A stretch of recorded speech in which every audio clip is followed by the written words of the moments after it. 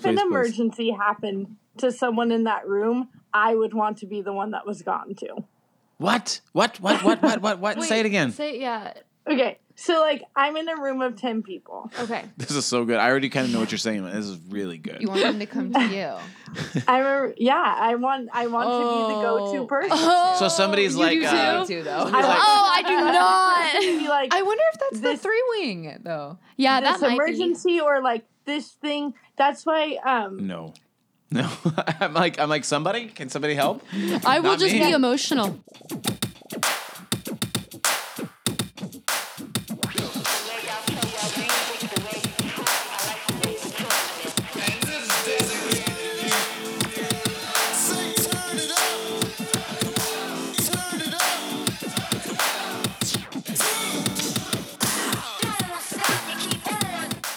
Hey everybody, welcome to No Small Thing. This is the podcast dedicated to helping you live a less certain and more curious life. I'm Scott.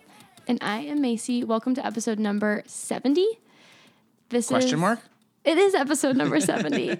And it's an Enneagram episode. It is every 5 weeks we do Enneagram episodes. So here we are, 70. Here we are in the house with our friends, Enneagram 2s. We have, do you want to introduce these folks? Katie. Katie was on our last episode, 45 weeks ago? 45 weeks ago, we figured that out. Yeah. And Katie and Scott and I all work together. So we all knew each other through that, and we're pals. And Katie's here as an Enneagram 2 to return. And then we got Sydney here on FaceTime. Sydney and I have been best friends forever, and Sydney's also my partner. So we're out here, these 2s in the house. I guess I'm surrounded by a bunch of heart types tonight. You are. Yeah. You I are. love nice, warm heart types. Yeah. We're going to do it. So this episode, we're just going to mostly talk to Katie and Sydney about their experience of what it is to be 2s. We're going to first hear some journeys. Sydney's journey to discovering her number. Becoming a 2. Becoming a 2. And then, just discovering a number. Gosh, that is a wild idea. And then Katie catching us up on where she's at from a year ago. And then we're going to talk wings and variants. Variants first and maybe wings if we have time and space, because we like to deep dive. So we could go all night on variants. So somehow you're a person that has clicked on this episode. You've never listened to No Small Thing. Every 5 episodes, we talk about the Enneagram. This is our second time talking about 2s. We've been doing this podcast for about over a year and a half, a year and a half. And we like talking about the Enneagram. So here you are. Somehow you clicked on this and you're listening, and we're going to get right into Enneagram talk. And again, just as disclaimers, we're not going to explain the Enneagram. We assume you know something about the Enneagram, but we're going to talk about 2s. And if you're trying to discover that type, maybe you'll learn a little bit more about yourself. Yeah. Yeah. So here we are. Katie, should you? We're going to hear about your journeys. She should go first since she did the discovering. Oh, Sid's Sydney going recently first. discovered some things about herself. Yeah, Sid's been on a journey of whether you were 2, 4, 7.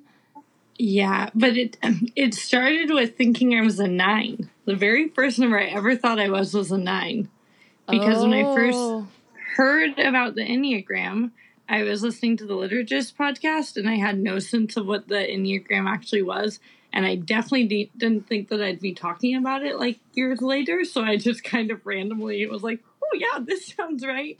Because Science Mike on the Liturgist had said that he had fallen asleep from stress in a coffee shop. And I have fallen asleep in stress in public spaces many times. And so I was like, okay, I'm a 9. That's it. That's it? That's the one thing? That's settled. I'm a 9. Yeah. And I do think, like, peacemaking that I was like, okay, I'm a 9. Well, and 2's and 9 is a very common mistype. Probably the biggest mistype, probably. Mm-hmm. They're both pretty gentle. Mm-hmm. So I think that's why sometimes. Warm and gentle. Yeah. So you're walking around thinking you're a 9. No, like, and also, like, not really caring about the Enneagram. This was, like, I don't know. Also, just took listen to one thing. It was, like, several years ago. Yeah. And then quickly after that, I was like, oh, I'm a 4, and have thought that I was a 4 for the last several years. But in the last, like, probably 6 months, kind of just let go of the Enneagram. I was like, I don't really know. Like, a lot of things resonate, but not, like, completely. Yeah. Yeah. What were the big 4 things that resonated? I wrote them down. Ooh, prepared. Like being really emotional and always wanting to like process things either through like painting or writing poetry, but like feeling like I just had so many more emotions than the people I encountered, and like feeling like I needed to do something with that. But also now being on the other side of this, now I see that was like also me wanting to process other people's feelings and like help them. But most of the reason I thought I was a 4 was all emotion based. Yeah. And also I think something about a 4 was like, I like being unique and I like being like recognized. And so I got that mixed up for being like that being some 4-ness. Yeah. Yeah. And then about 2 weeks ago, I think. Yeah, I think it was like 2 weeks. Mm-hmm. Yeah, 2 weeks ago, Scott and Macy FaceTimed me for several hours. We did like a full, it was like our first Enneagram like number discussion. Yeah, I think the thing with us is that like I'm always here for the long, deep conversation. Yeah. And typically I have other people cut me off, or I can tell the body language or the eyes or the energy is like it's winding down. And I just kept thinking, this doesn't seem to be winding down, and I'm here for it. And there was no winding. Yeah. Well, so Sid thought she was a 4 for a long time. I'm a 4. I've always seen a lot of 4 characteristics in you, but I've also always felt a 2 energy, and there's so many similarities between us, but also major differences. So I think it was interesting and fun for us to be like, yeah, you kind of like were like, I'm over the Enneagram. And I was like, yeah, that makes sense. It's kind of complicated and wild. And then you initiated like, let's see. So it was fun to be like, open hands, let's figure out, looking at all the numbers. Like, let's bring all the numbers to the table. And like, because the Enneagram it's complicated the way that we, I don't know, encounter it in this like pop culture Enneagram world. Because it's memes and it's people who don't necessarily understand the Enneagrams talking about the Enneagram, which I think we are part of that in like early days, especially of just talking so much of what I just read this, but it's like we don't fully know all these things. So I think Scott and I were often like, is it a 2? Is it a 4? So it was fun. We don't know. Well, But Scott never can at know. one point thought it was a 7. And Yeah. that was the only one that really was like shaking. I was like, no, I'm way too emotional to be a 7. Like, Yeah. I don't know. Sadness are emotional, but not happy though. yeah, too sad. Maybe too willing to think about sadness. I don't know. Yeah, probably 2. I Yeah. just don't want to Here stay for there. processing Don't want to the stay there. sadness. Yeah. Yeah. Okay, so is that a Sydney journey? Well, no, what was We're done. it We're done with the Sydney journey. in that conversation figuring out your number? Oh. Because we talked for so long, and what were the points where you were like, oh, because at the end you were like, all right, guys, I am a 2. We were Yeah, like absolutely. clapping for this moment. It really worked. It really clicked, but it took about 3.5 hours. Well, and I think we all came into it being like, I don't know. I was like, I don't know actually if Sydney is a 2 or 4 or maybe a 7 or a 9 or with the variance, who knows? Who knows? Yeah. So I think that some of the biggest things that resonated with me, I was not aware that like they just weren't things that everyone was doing. So like I constantly have like a list running through my head of like other people's needs, or just like an awareness of like people's schedules and like what might be nice for them. Other people's schedules. Yeah. Yeah. Nope. Never. Not even my own schedule. That's true. I don't know if this was in our conversation or the podcast that you sent me to listen to this week was talking about it, of like a pride in being empathetic and like knowing other people's needs.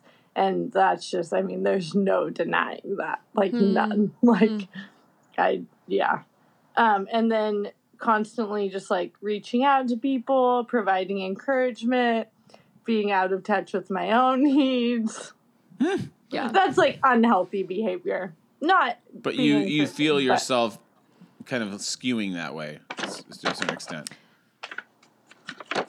Yeah. Yeah. That is the way. So you had to think about that one. No, I was like flipping. Let me 'cause I check had my written notes. down the whole- I don't know if I skew that way. Let me check my notes. I think No, one just thing. like, sometimes being so overwhelmed by like maybe not knowing what I'm feeling that I'm like, oh, I could just easily take care of this need for someone else, and like that would. And I'm also just like happen to be a checklist person, so it's like, oh, I could just take care of this, and then like at least something maybe 3-wing productive is happening. Like need to be productive. So like helping another person becomes the productivity, the thing to do, Yes, the thing to be successful at. Yes. Katie's a 2-wing 3 too. Yeah. What do you think? We have 2 wing 3s. I think some of the goal is to have people of different variants and wings, and we still don't quite know what variants these 2 are. Yeah, I think we'll self-pres, probably we don't know. maybe sexual? Yeah, I have a pretty good idea. Okay. Ooh. So do you want to hear like a Katie check-in? Yeah. Yeah. I can Katie do a quick update check-in? Okay. So I kind of shared my story last year of hearing I was a 2 or taking a test, finding out I was a 2 and knowing that I resonated with it because I hated it so much and because it called out so many things, especially last year at this time that I was experiencing of just almost not even like not being able to recognize what I needed or liked individually outside of the people around me. And I think since even like discovering that was years ago, like even before we recorded last year, that I was a 2, I have like been working really, really hard of knowing what my own needs are, knowing how to take care of myself, knowing being able to recognize somebody else's even just like emotions and separate them from my own emotions. Ooh, good work for her too. Yeah. And it's been like a really, really good and really hard year. And I think there are even some moments now that I'm like, I don't think I'm a 2 anymore. Like, I think I'm a 7 or a 4 or a 9. You know, all those things. Or a 3. These days, I think I'm a 3 a lot. But when it comes down, to like the core of who I am, my still major thing is being of use to other people and like being able to Resonating side. being able to like befriend, and that's like my main like passion and love are people, and being able to step into their lives and be an impact in some way. Hopefully positive. So that still remains, even though a lot has changed in my mannerisms and patterns, and being able to recognize some of the, I think with 2s comes a lot of manipulation and Some self-awareness. despair almost. Ooh. Like How would you describe that? Yeah. like in just the moments of spiraling out of control of I've helped you. Oh. Why are you not helping me? And being stuck in that. You feel that, Sid? Yeah. I always say stuck as the thing is not being able to move past it, and that's why I said despair is just that stuck. And being able to catch myself now a lot of times before I even get to that point. Is that the point you go to 8? Do you feel like? Oh yeah. Oh my gosh. And it's so helpful. I think last year we talked about the 8 side of just being the confrontational and aggressive. I don't think that like when 2s are in stress, they go to like a healthy 8. They definitely go to like the very aggressive. Oh, Yeah. right. Yeah. It goes to the, when you're in stress, it goes to the unhealthy side of the other Yeah. number. Yes. Yeah. And so don't want to like throw any 8s under the bus there, but like I can be really mean. I know that about myself. Yeah. So definitely being able to catch myself before I get there. And when I'm acting that way, I know it like now it's know what's happening. because I haven't addressed my needs and I have expectations for how the other person should be acting and what they should I haven't be really experienced this mean side, but Sydney, what are your thoughts on what Katie's saying? Do you relate? Similar. I think I said this the other day, not so much about, wow, I totally lost my train of thought, but people doing something back for me, but I just get so frustrated when people aren't grateful, and that's when I'll go off the rails. Yeah.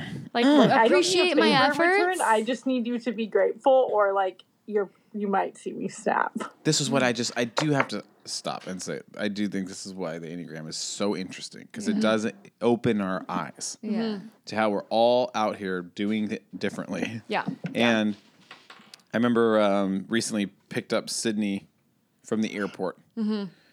And the flight was canceled because of rain and lightning Thunder? Here. Yeah. Yeah. And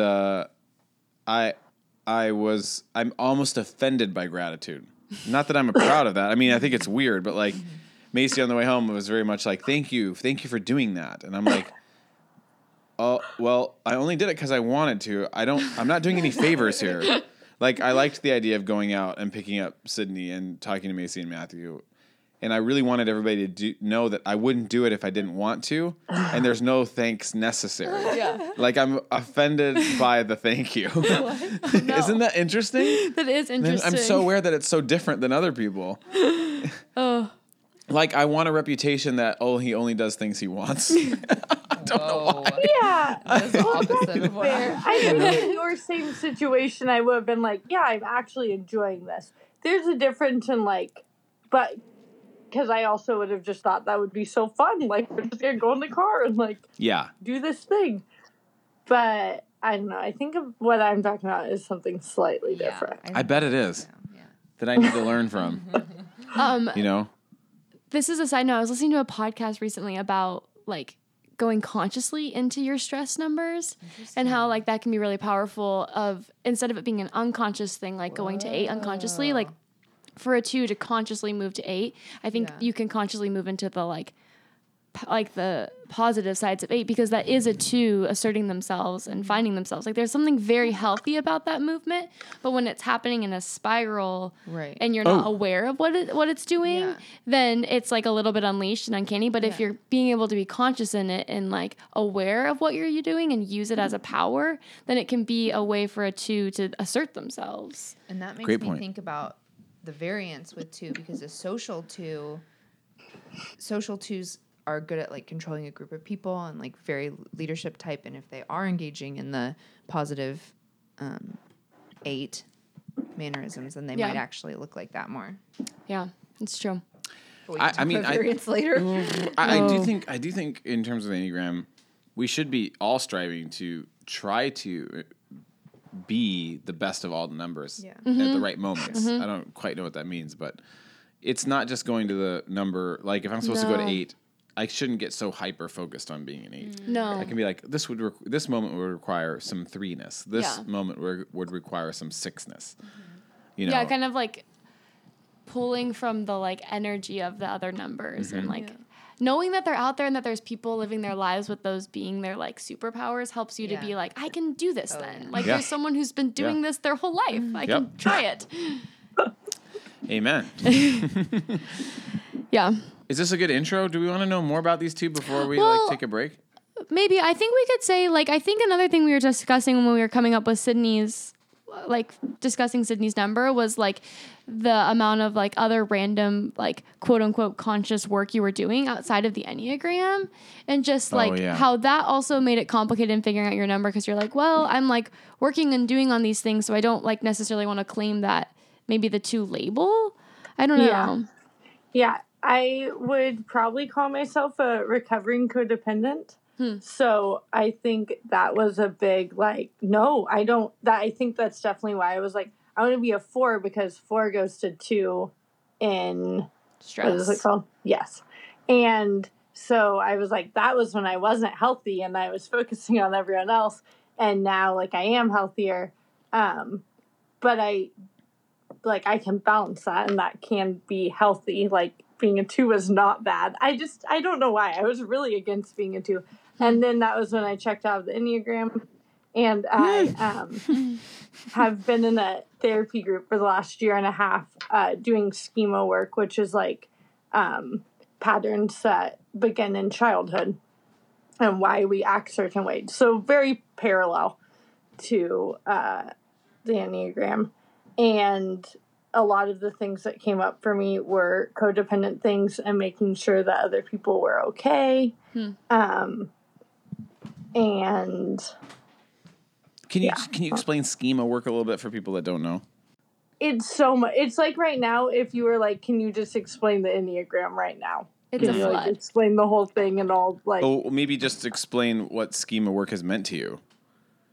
Okay, And what you do so weekly, yeah. I joined this group like thinking it was going to be a few months, and like in the beginning we got this like little survey thing and like little worksheets, and now it's become so much more than that, and like kind of releasing childhood wounds a little bit, and like and I think I've just now have gotten a desire to do other self-work. So I guess this is a little bit what Macy was talking about, is I've been reading like a lot of books on manifestation and just other spiritual things. And so I was getting kind of overloaded by like trying to do all of these different things in my life.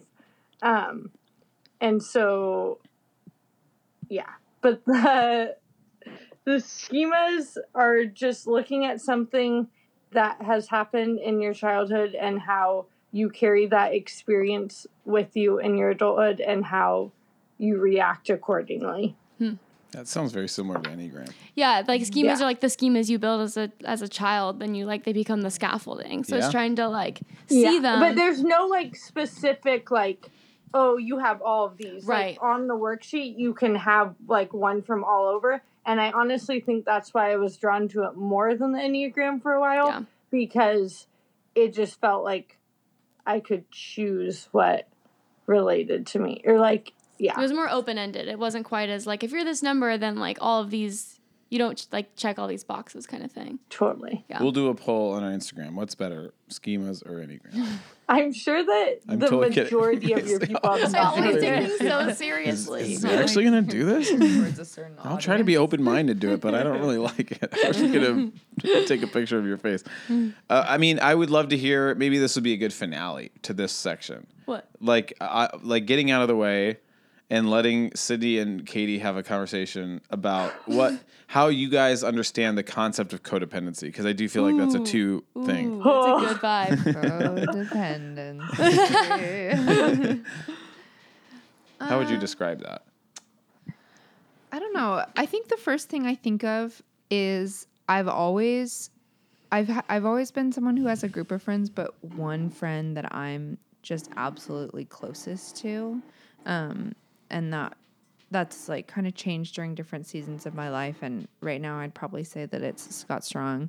Just 'cause Katie's new he's husband. my newest. Newest husband. No. But Latest husband. there's something for he's doing minis again, by the way. Yeah, again. for those listening, Scott He's is in the painting a little background. I'll take a picture. man. So everybody mushroom knows. Katie D&D keeps talking. mini. Keep talking. I don't know. For me, I've never really seen it as an unhealthy thing. More so, I've seen it as a safe thing because I have someone who knows. I think twos like to help a lot, and I don't know if this is true for everyone. So Sydney, maybe this is not true for you, but I feel like safest when only just a few people really know like the truest me. Oh no, that's No, not the same. And that might be because I'm self-prized too. Like, Oh, that's yeah, no, interesting. we're different in that. yeah, Very yeah, that's really interesting. But just the fear of like rejection and that people wouldn't need me if they really knew who I was. And because of that, I've had a few people who are just like know my true soul. Everybody else knows me pretty well, but there's been like probably one person at a time that really I feel safe opening up to. So I don't know if that's codependency or just a trust thing. There are also people who I haven't necessarily. Well, no, that's not true because I want help. I want Scott to know my needs. So I was going to say they don't have to know my needs, but he does. Scott needs to know. Yeah. What do you think, Sydney? Yeah. I think that codependency for me is needing someone to meet my need and refusing to meet that need for myself when I'm capable of it. So, Whoa. sometimes in Definitions. life, there are things that literally take 2 or more people. That is a valid thing. Often, there are things that I could do for myself. This is mostly related to technical things, like computer things. And I think there's like a lot wrapped into that because I actually like have a disability that my brain shuts down, and I was like struggling to take math exams online.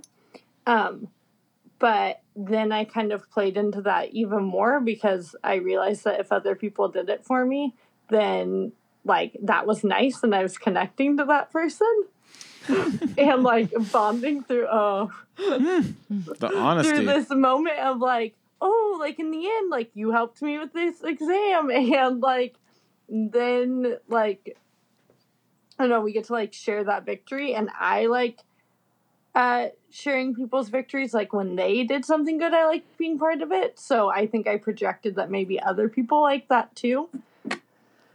Some thoughts. The projection. I feel like I'm going too deep. Deep off the one of the side ways I off the understand diving board. codependency is this idea that like I'm not fine unless you're fine. Yeah. You know? Yeah. Yeah. Do you guys relate to that? Oh yeah. Yeah. Well, not Yeah. so much these like truest days, just because I recognize it as a pattern, and maybe I haven't fully internalized it and learned from it, but I recognize that as not true. You know, like Right. Yeah. Yeah. like You can maybe be I okay. still feel that way, but I'm trying really hard to not act on that. Yeah. Yeah. Sydney? Yes. For those Like of you at a- home like listening, a we just got a head nod. constant, like checking in on the other person, and like Yeah. I do think that codependency maybe typically or maybe not, but in my life it works both ways. So like both people just being like, are you okay, like True. It does work both ways. So Yeah. two twos being together would be a very interesting It would be. mode to be in. Would be. Yeah. I mean, that's Stressed out for. who's Helen? So that's Palmer. basically it too. Yeah, Helen Palmer has the book Enneagram and Love and Work, and when you read about the two twos being together, Yeah. it sounds actually the opposite of what you'd imagine it would be. And this is obviously just Helen Palmer reading and talking about it, but like saying essentially the 2 is waiting for a need to arise in their partner. Mm-hmm. And so the 2 twos are looking at each other being like, do you have a need? And the other was like, do you have a need? And they're like, no, I don't have a need. Do you have a need? And they're like, somebody's got to have a need here. I got to have Yeah. something Yeah. to serve, you know? It's like, and they just kind of get this stalemate. That's what the word she uses. Like, there's no Fascinating. juice here because we're both waiting for the other person to have a need so I can get activated. Oh, and the other one won't express their need. Yeah. Yeah. So they just kind of sit there being like, I guess we're both just going to be selfless together Mm-hmm. here, you know? So, Have very little needs. And Yeah. yeah, that's interesting. I mean, it does seem like a very interesting pairing is a 2 with probably a very aggressive, assertive type because there's some very obvious needs that would arise.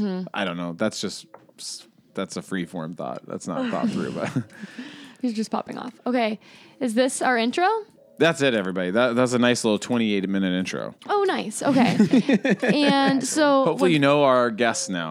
here we are. Yeah. When we come back, we'll get into talking about the variants and maybe some stacking things and talking Ooh, about that. Didn't realize we were getting the stacking, Well, I but I don't like know. that. I don't know. Nope. Maybe. Nope. We're going to do Shoulder it. shrug. Okay. When we come back, When we come everybody.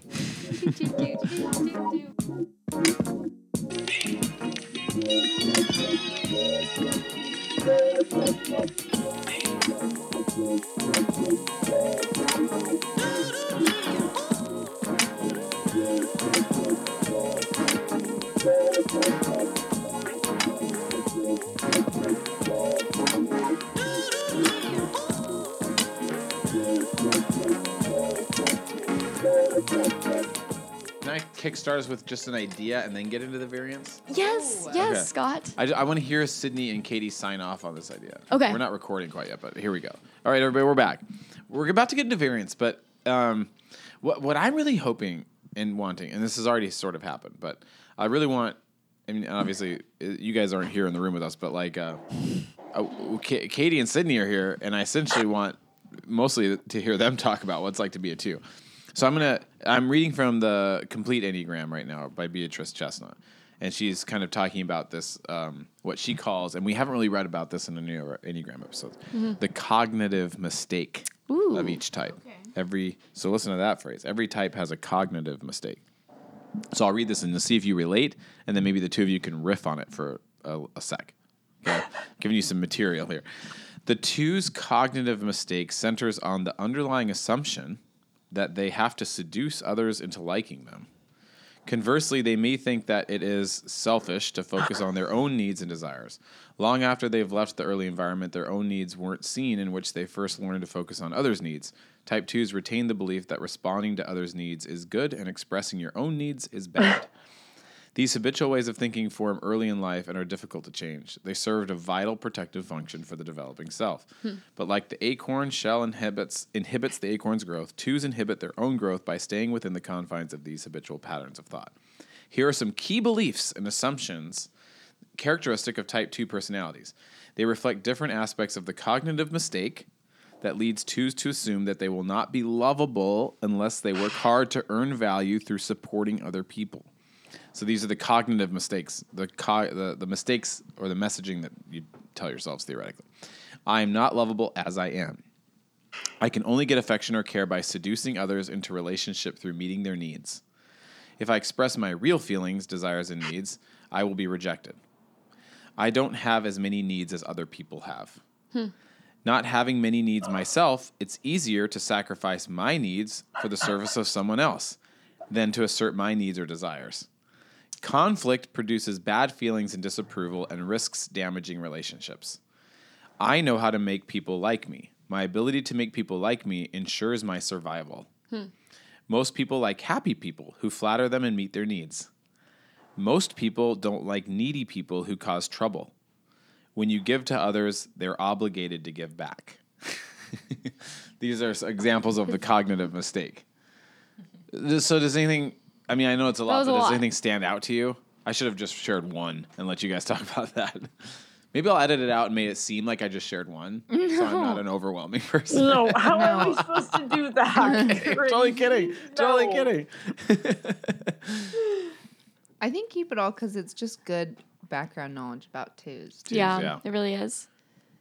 I think that what stood out to me is the belief. This is what I relate to. The belief that I don't have as many needs as other people. And I think that comes from a lot of narratives given to me when I was younger, for sure. In fact, I remember a conversation with a therapist a few years ago where we were trying to talk through whether or not I should buy a sweater for myself that I was really liking. And I was so frustrated. No, I was so frustrated that she was making me talk about this. Wow. Because I had written it off as I don't actually need that. There are better things to do with my money. And she caught on to that and was like, but you like it. Mm-hmm.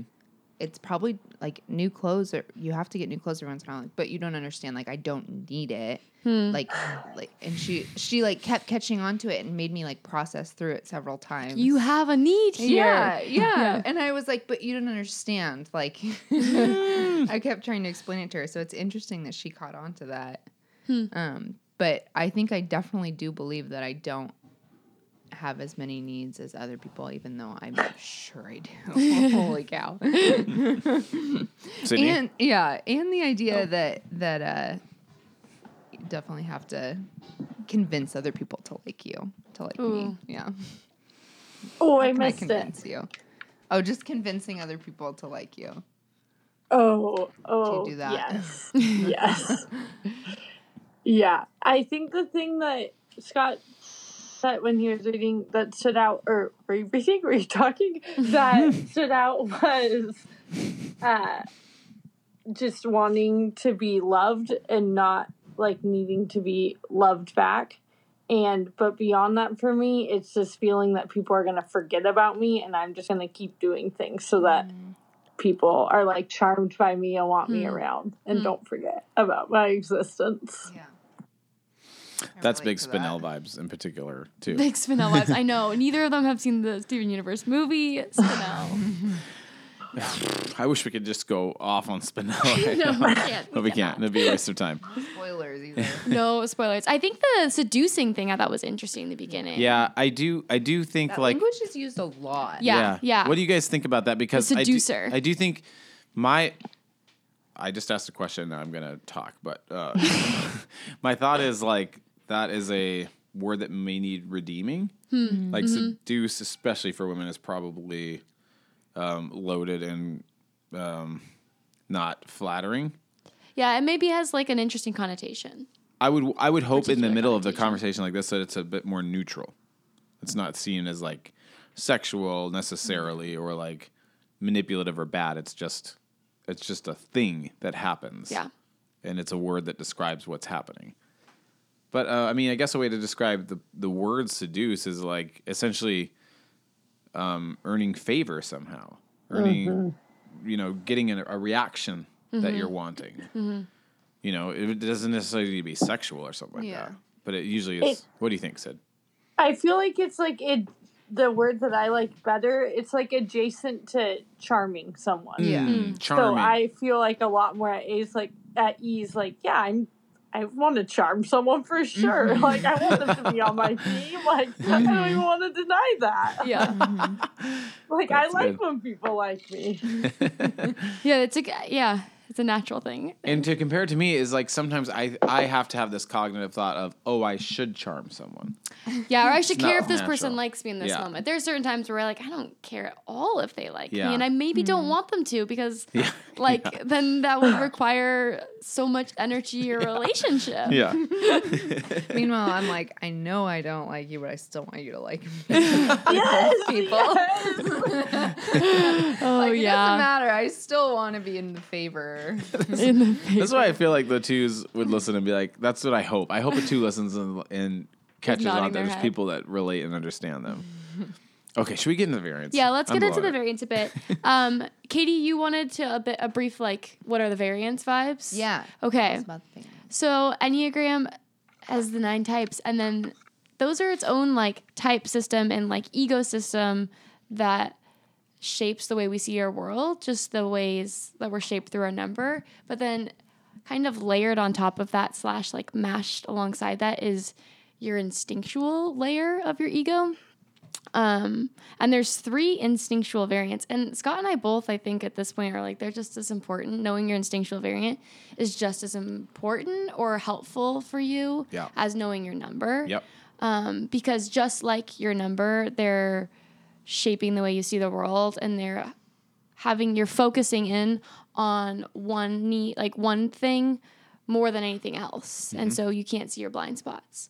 So there's 3 instinctual variants. There's the self-preservation instinctual variant, which is in its name, it kind of explains what it is. It is the way in which someone sees themselves as surviving and getting okay in the world by literally self-preserving. So they surround themselves by their actual physical needs. They care about spaces. They care about being comfortable. They care about their bodies. They care about their monetary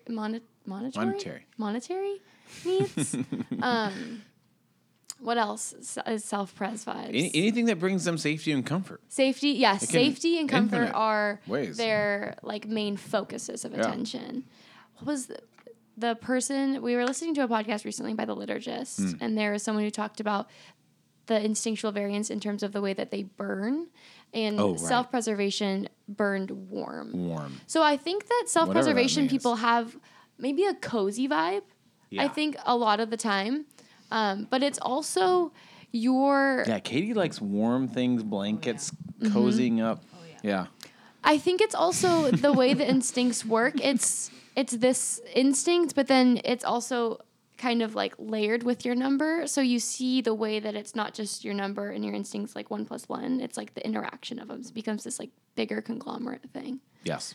And then there's the social instinct, which is based this like instinct that I will be okay and I will survive if I'm good in the group, and it's the group that will keep me safe. So this person's focus of attention is on things like societal things. Their focus of attention is on like a whole family structure. Their attention is on maybe their workplace. They care about the bigger community and their place in community, and that is the focus of their attention, and how they find their safety is through that, is their place in that. And then and that burns cold. Yep. I think that's interesting. Burns cold. Yeah, we could get really going deep diving on that. We will not. And we shall not. We shall not do that. The last one is called the one-to-one instinct or the sexual instinct. And this is this idea that in order to survive, I will find safety and comfort in my one-to-one intimate relationships. If I can connect with another person and have this intimate connection, be that romantic, be that familial, be that friendship, these connections are what are grounding and keeping me safe and comforting me. And these people are intense. They are considered burning hot. Burning hot. These are people who are... They're like eye contact is like a word that comes up with intimate types. It is that connection with another person that is how they see themselves. So then that gets matched with your number. Yeah, see, that's the interesting thing is we're talking about variance. We have two twos on. Two twos on. Now, I think Sydney and I would identify as sexual types. Macy is a social type. Katie, potentially self-preservation type. Pretty sure. Now, so where twos could get really big into like connecting over two things. Both Sydney and I were getting really You pumped guys vibe about the sexual things. Well, especially the eye contact thing. Like, you know, not only am I honestly like, I mean, and it probably happens and manifests itself differently in different numbers, but like, I'm constantly trying to make eye contact with people. I'm like, look at me. I'm like, look at me when you talk to me. But also, I mean, I'm not. We're just gonna get really honest on the podcast right now. There is something sexual about that. There is something about like, I guess if you're actually interested in somebody, eye contact would be essential. Like, and then it was like, ooh, some deep eye contact. That's something. You know. That's something. That's as far as I'm going to go on this podcast, everybody. You literally called it out the other day, Mace, when we were finishing our phone conversation. I was like, can we just FaceTime for like 1 minute? I need to see your face. I was like, I'll meet this like one-to-one person's need that like she needs to see my face and make eye contact. I don't need that necessarily. It's not the top of my needs, but it is at the top of Sid's. Yeah. I mean... You go off. I guess one thing is I can edit this out if I don't, if it's too much. But like, that's that. My wife is a 9, and so that is a struggle for Marissa. It's like that's my wife. If it's getting intense, the probably more intense for me, the more eye contact it requires. Right, and I'm like this. It's too much. Yeah, and that's Marissa too. As a 9, as like it's getting intense, less eye contact, and I'm like. Look at me! Look at me! Yeah. Variance. Okay, and I'll say one last thing about variance. One last thing about variance is the way in which the Enneagram community tends to speak about variance is you'll hear the word stacking. And so it is kind of understood that you have one variant or instinctual instinct that is overdeveloped. So that is your dominant type. And then you have one that is relatively developed, and then there's one that is underdeveloped. So one is considered your like instinctual blind. So one, you're only focusing often on 2 of these ways of surviving, and you're forgetting about the third. When a wholesome way to survive is to be able to see all 3 of these and maybe find balance amongst them. So that's the way the stackings. Like that's a productive way, maybe. Wholesome. Yeah, so that's how variants are. Productive is a better word than wholesome? Productive? Yeah. Oh, I don't know. I'm thinking of wholesome as like if you can see the greater part, you can see the whole of needing all of these instincts to be like you need all of them. All encompassing. And all encompassing, yeah. That's a nice take on wholesome. whole. Yeah. It's a different way to think of the word wholesome. Now, I was thinking of Like wholesome as in like good and sweet and yeah, that's how I was kind of thinking Yeah. of it. But you're thinking of the whole big picture. yeah. I'm thinking Is of that it a like way people think of the word wholesome? that's how I kind of think of it. We use that word a lot. Are we thinking of it in terms of? No, I think I go back and forth. Back and forth. Okay. Okay, should we have them talk about sexual self-preservation and what that means to them? We should. Who wants to start? FaceTime or pink microphone? I can start because, well, it sounds like we both are pretty new to this. But so I was listening to, who is it? Beatrice Chestnut. Beatrice Chestnut did an interview with Typology, and she was talking about how the self-preservation variant for 2 is very like childlike and playful, and that is the way that they that's their seduction method is being very youthful and fun and fun-loving, and I think that is definitely me, and I think that before I had kind of pushed that away when Scott Grunholz had suggested that before when we had talked. I was like, We're like, no, that's not me. But I think it's true, and I think that also I am much more cautious with who I'm helping, especially these days, but also just in general, and not wanting to not wanting to make it just a throwaway help thing, but wanting to make it really meaningful and kind of like holding it at arm's distance. Sometimes I'll just jump in and help, but I'm also like a little more thoughtful and self-preservation Yeah. But yeah, that's the latest. What? Okay, well, let me just ask a quick question too. But in terms of seducing, like so first of all, Beatrice Chestnut, who's like queen of the Enneagram, Oh, Beatrice is a Chestnut, I love you. self-pres too. Yeah. And I don't know what to say about this. I'm going off freeform thoughts and emotions here, but like there is also, I think personally, a similarity between Katie and right. The similarity? Similarity in the tone of speech. Macy, do you track with that? Yeah, I can definitely Way vibe with that. Beatrice and Katie talk. Let me think. Really? Yeah, I don't know I what it could is. see it. It is. I don't know. It's hard to describe, and I don't know. Maybe I'm just going along with it, but Let me try to describe it. great. I'm trying to. This is like trying to describe a wine or something. You know, Okay, you're like here we closing go. your eyes, you're trying to sloshing it around, and you'll say a little. I know that's kind of cringy, but a little bit sweet and playful, combined with some serious professionalism. Yeah, I think that might be true. You know? Trying to make sure that you take me seriously. Yeah. Katie, I think you give off sweet child, like, not childlike, but like whimsical energy. Like, you are super down to be silly. I mean, you and Scott are like, especially together, Scott Strong, you guys, it Katie's brings out a husband. very like silly, carefree, like vibe that is very fun. Yeah. I mean, one of the things we all bond over is Steven Universe, which I think like draws on that side of you. And Oh, yes. Oh, Steven. Steven the I love Ultimate that. too. Steven Universe has a lot of two characters. Yeah. It really does. Sydney, what do you want to contribute in terms of potentially being sexual to? So before you just kind of said that, I think Sydney and I are both sexual Jews. Everything that I was reading Sexual today, I types. was pretty torn between social and sexual. Yeah. Okay. Yeah. Because I do really, really like the one-to-one connection. And I do like knowing that in the group I have a one-to-one connection.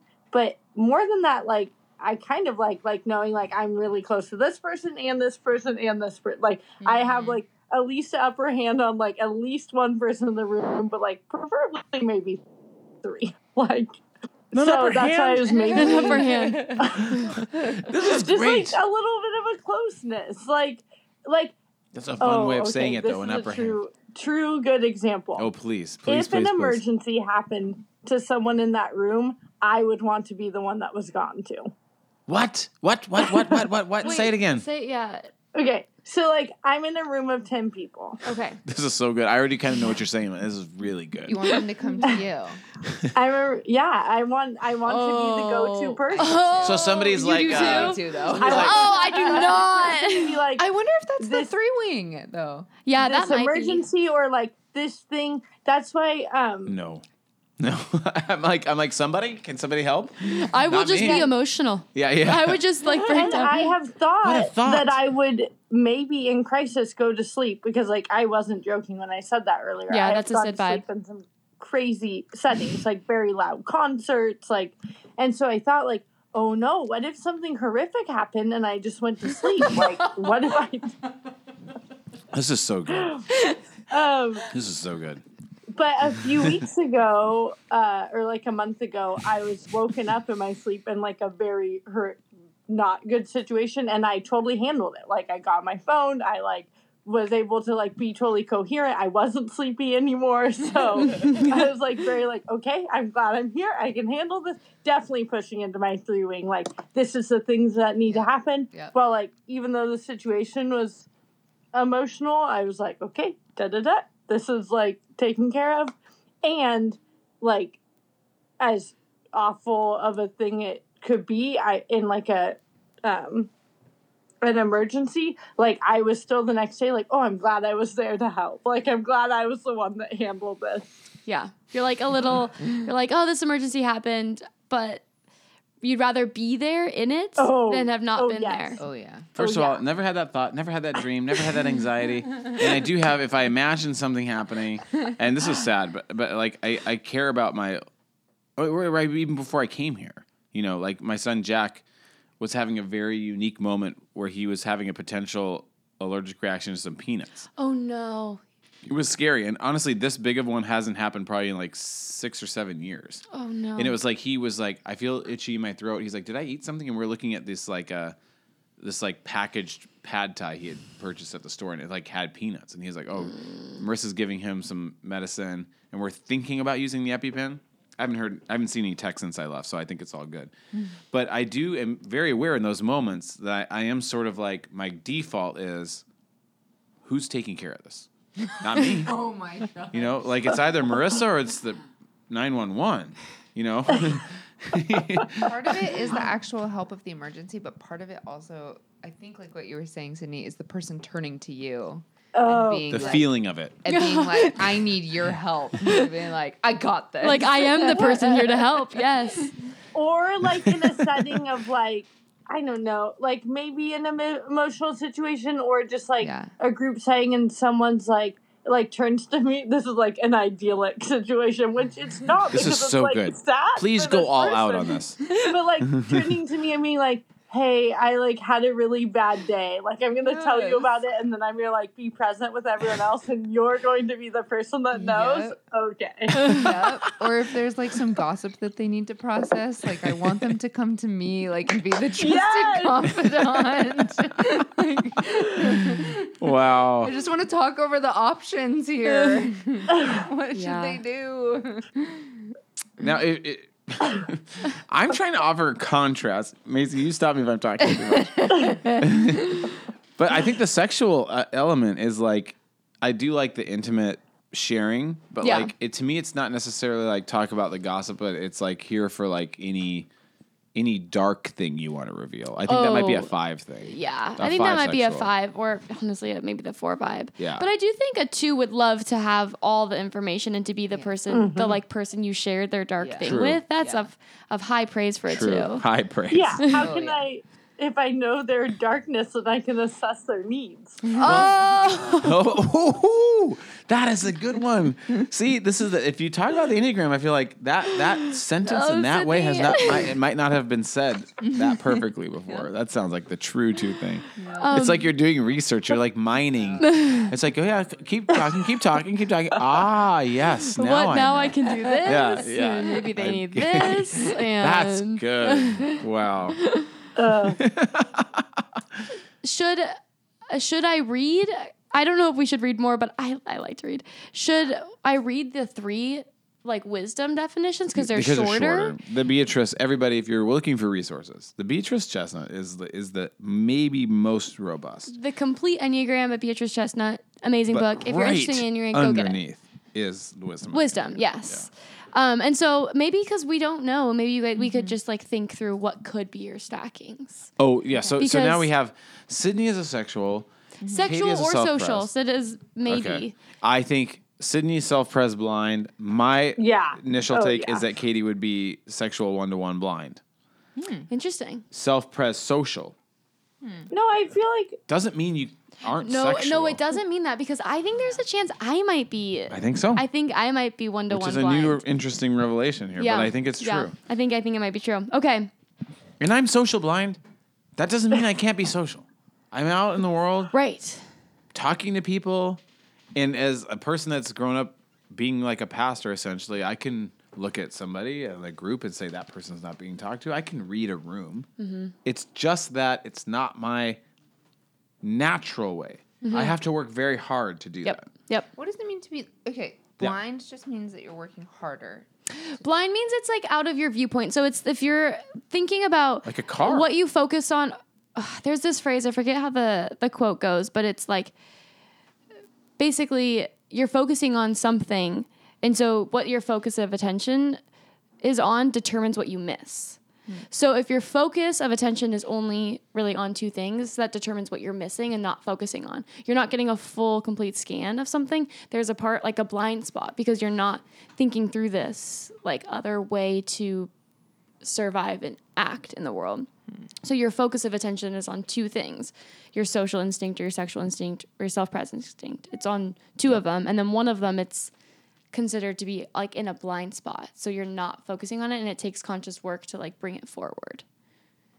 What if the pride in me thinks that I can do all three? I mean, well, of that's course, the sin of the two is pride. It's pride. It's true. It truly is. I think, of course, we have all like it's not we can do it all. It's not like completely blind. It's not like completely blind, but yeah. that's just like an analogy for it. And I think it does point to. Yeah, I don't know. I've thought about this too because I'm figuring out my stacking too, and I don't know which one is necessarily. Although you don't know yours. Well, I thought I was social, but I don't know. The more I understand self-pres, the more that resonates with me. And honestly, the more I understand 1-to-1, the more I can see how that is like a uncomfortable place for me. And that's my work of like going into that. And I think one of the things I've realized about you is I feel like you and I have a connection. Obviously, you and Katie have a connection. You and Sid have a connection. But that seems to be more rare for you. Like that's why I say my initial experience of you is hiding. Yeah. Like you don't encounter a 1-to-1 thing and like right. Like in my workplace, I have not felt the need to find a 1-to-1 companion. My initial, and I don't know if Sydney relates to this, but my initial experience with someone is a sort of a very aggressive up and down eye contact. Like, are we here? Are you here? Do I, and if the person doesn't give me the energy back, I'm like, oh yeah, you're not here. You're not 1-to-1. Yeah. But if somebody, if somebody brings that back to me, I'm like, oh man, we're connecting. All right, here we go. Let's talk, Yeah. But that's my first instinct is and I can get very frightened by that. Yeah. Very scared by it. Sometimes I have like 1-to-1 energy, and I'm like, I can sense this. It's like the first year of my knowing you was that. I need to go hide now. But when you feel comfortable with someone, you can connect. Of course. Yes. Yeah. Okay, so should I read these? Yeah. Yeah. Let's read and get the reactions. Yep. Love it. All right. The first one I'll read is the self-pres instinct in the 2, which is titled Entitlement. Fascinating title. I do want to just say, hold it lightly. Oh yes, these hold everything lightly. These have deeper meanings than the immediate. Then they're examples. Often they give examples that are trying to point to some kind of motivational behavior. They're trying to point more to the motivations than the behavior itself. I think sometimes it might. I'll just read it. Yeah.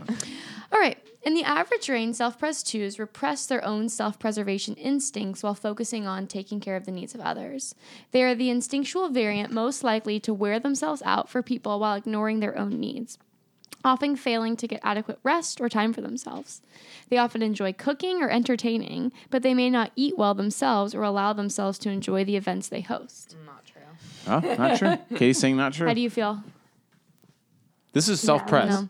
Yeah, this is Yeah. self-pres, which Katie was thinking maybe self-pres, which now I'm like, should we get Beatrice into this discussion? They feel that others owe them for their services, my as if to say, I'm entitled to whatever I need because of how much I've done for everyone else. This does feel a little bit like an extra 2E2. As their anxiety, as their anxiety increases, self-pres 2s have to find more indirect ways of meeting their needs. At the same time, their self-preservation instincts become distorted by a tendency to repress their feelings and impulses. Self-pres 2s feel self-important, taking pride in their sacrifices, and increasingly feeling entitled to indulge themselves in whatever they feel will compensate for their suffering. Demands for special privileges and repayment for their sacrifices coexist with overeating and medicating to suppress aggressive feelings. Denials of their problems alternate with complaints. Either I don't need help or nobody notices my needs. They increasingly rely on the emotional manipulation of others, guilt trips, to get their needs met. This is interesting. Okay, this is gonna be fun, I think. Okay? Let's Are you just gonna read right Beatrice? off the bat compare it to Beatrice. Yeah, which We never I really think done this. we do have the opinion that Beatrice is It's a self-pres too. Is a self-pres too, and in terms of work out there on instincts, Beatrice is maybe like a standard of sorts. Okay. Because this is different. It's different. It's very interesting. Now, what do they call it here? Entitlement. This one is called privilege. Okay.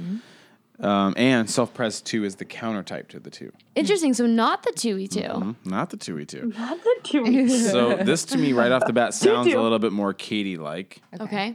But so I just want to describe for the people who are not in the room with us. It just got very dark. For the people that are not in the room with us, Katie's body language while you read the self-pres 2 and that one was like, no, not really, no. Yeah. So could be And similar Sydney, here. did you feel? Similar? No. Yeah, no, I was like really trying to think hard through it, and I don't think so. Okay. Here comes Beatrice Chestnut. This cute 2 expresses pride and a need for protection through youthful ways of gaining attention and affection. The unconscious strategy the self-preservation 2 employs is to quote-unquote, so big quote here, seduce, like a child in the presence of grown-ups. This represents both an unconscious need to be taken care of and a sense that children are naturally lovable, inherently deserving of affection, and usually more readily liked than adults. I know these. I can sense some people. Yeah. This too has a childlike quality in presentation and emotional expression, no matter how old they are. This too looks youthful or young. While the sexual 2 can seem overly adult, wild, and seductive in the usual sense of the term, the self-preservation 2 unconsciously aims to attract love and attention through being cute and expressing a childlike sense of need. Cute. Now that one to me feels a little bit more Katie-like. Yeah. Yeah. Even in just that I like children more than adults. Yeah. Yeah. Yeah. But I think even watching the way Katie relates to like the kids in the youth group, everybody we've worked in the same youth group for a while together. Yeah. It is this like sort of cute. Oh, I don't even know. Yeah. It's like I can picture facial expressions and body language that feel cute.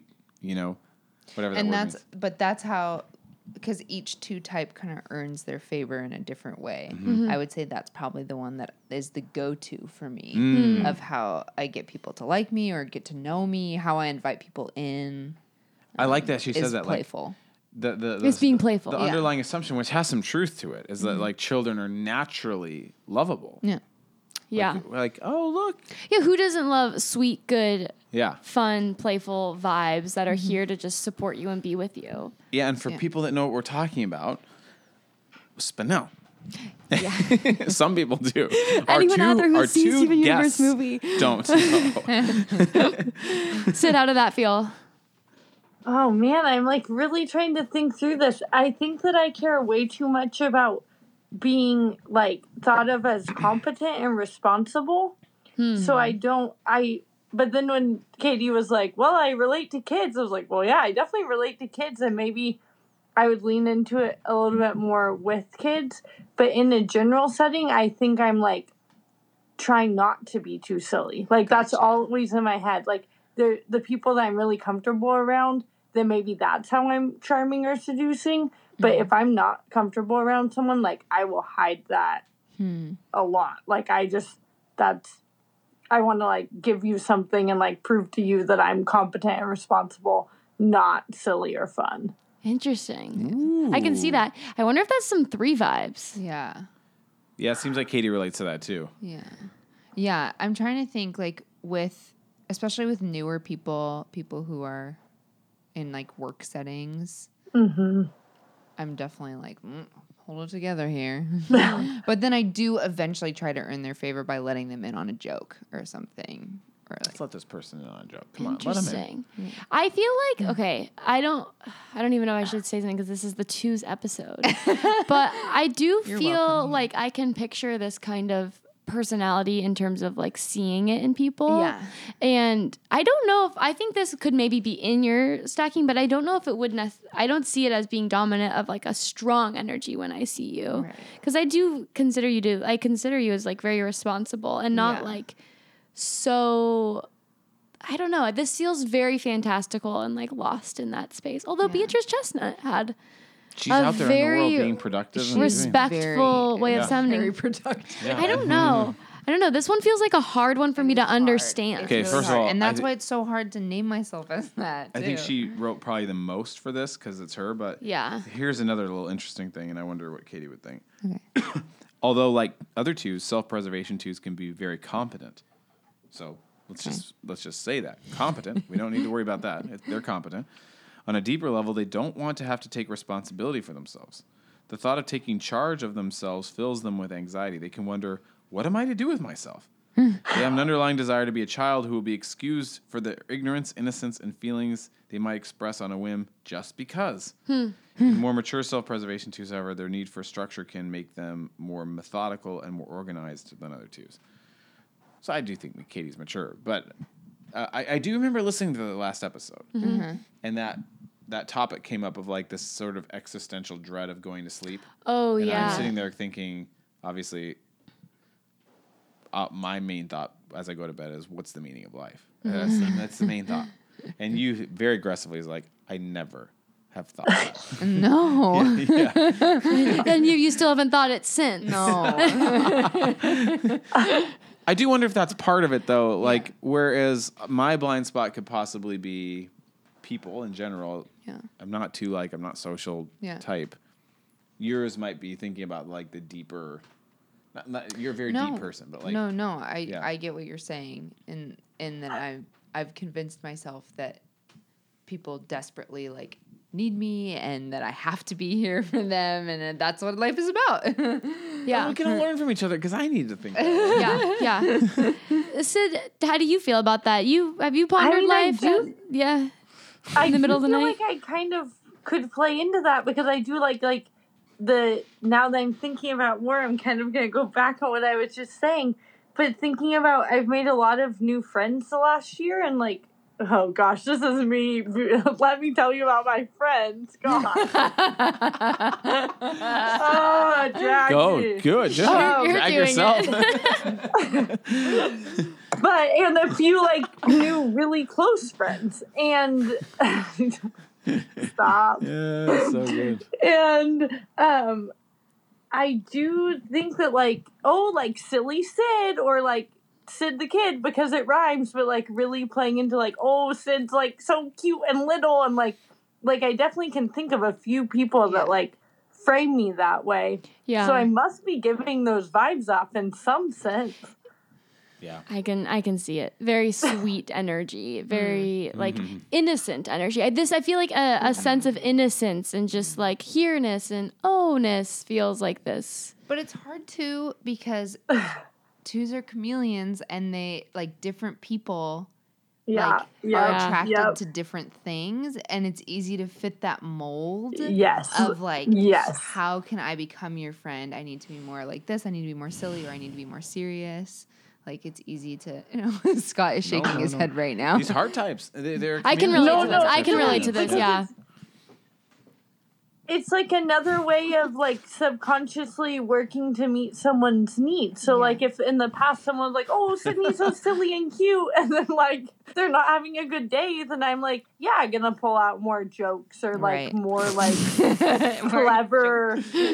You'll bring the energy. So much jokes, but like witty things. Right. Like, what's something witty I can say? Or like So good. Man, people are so complicated.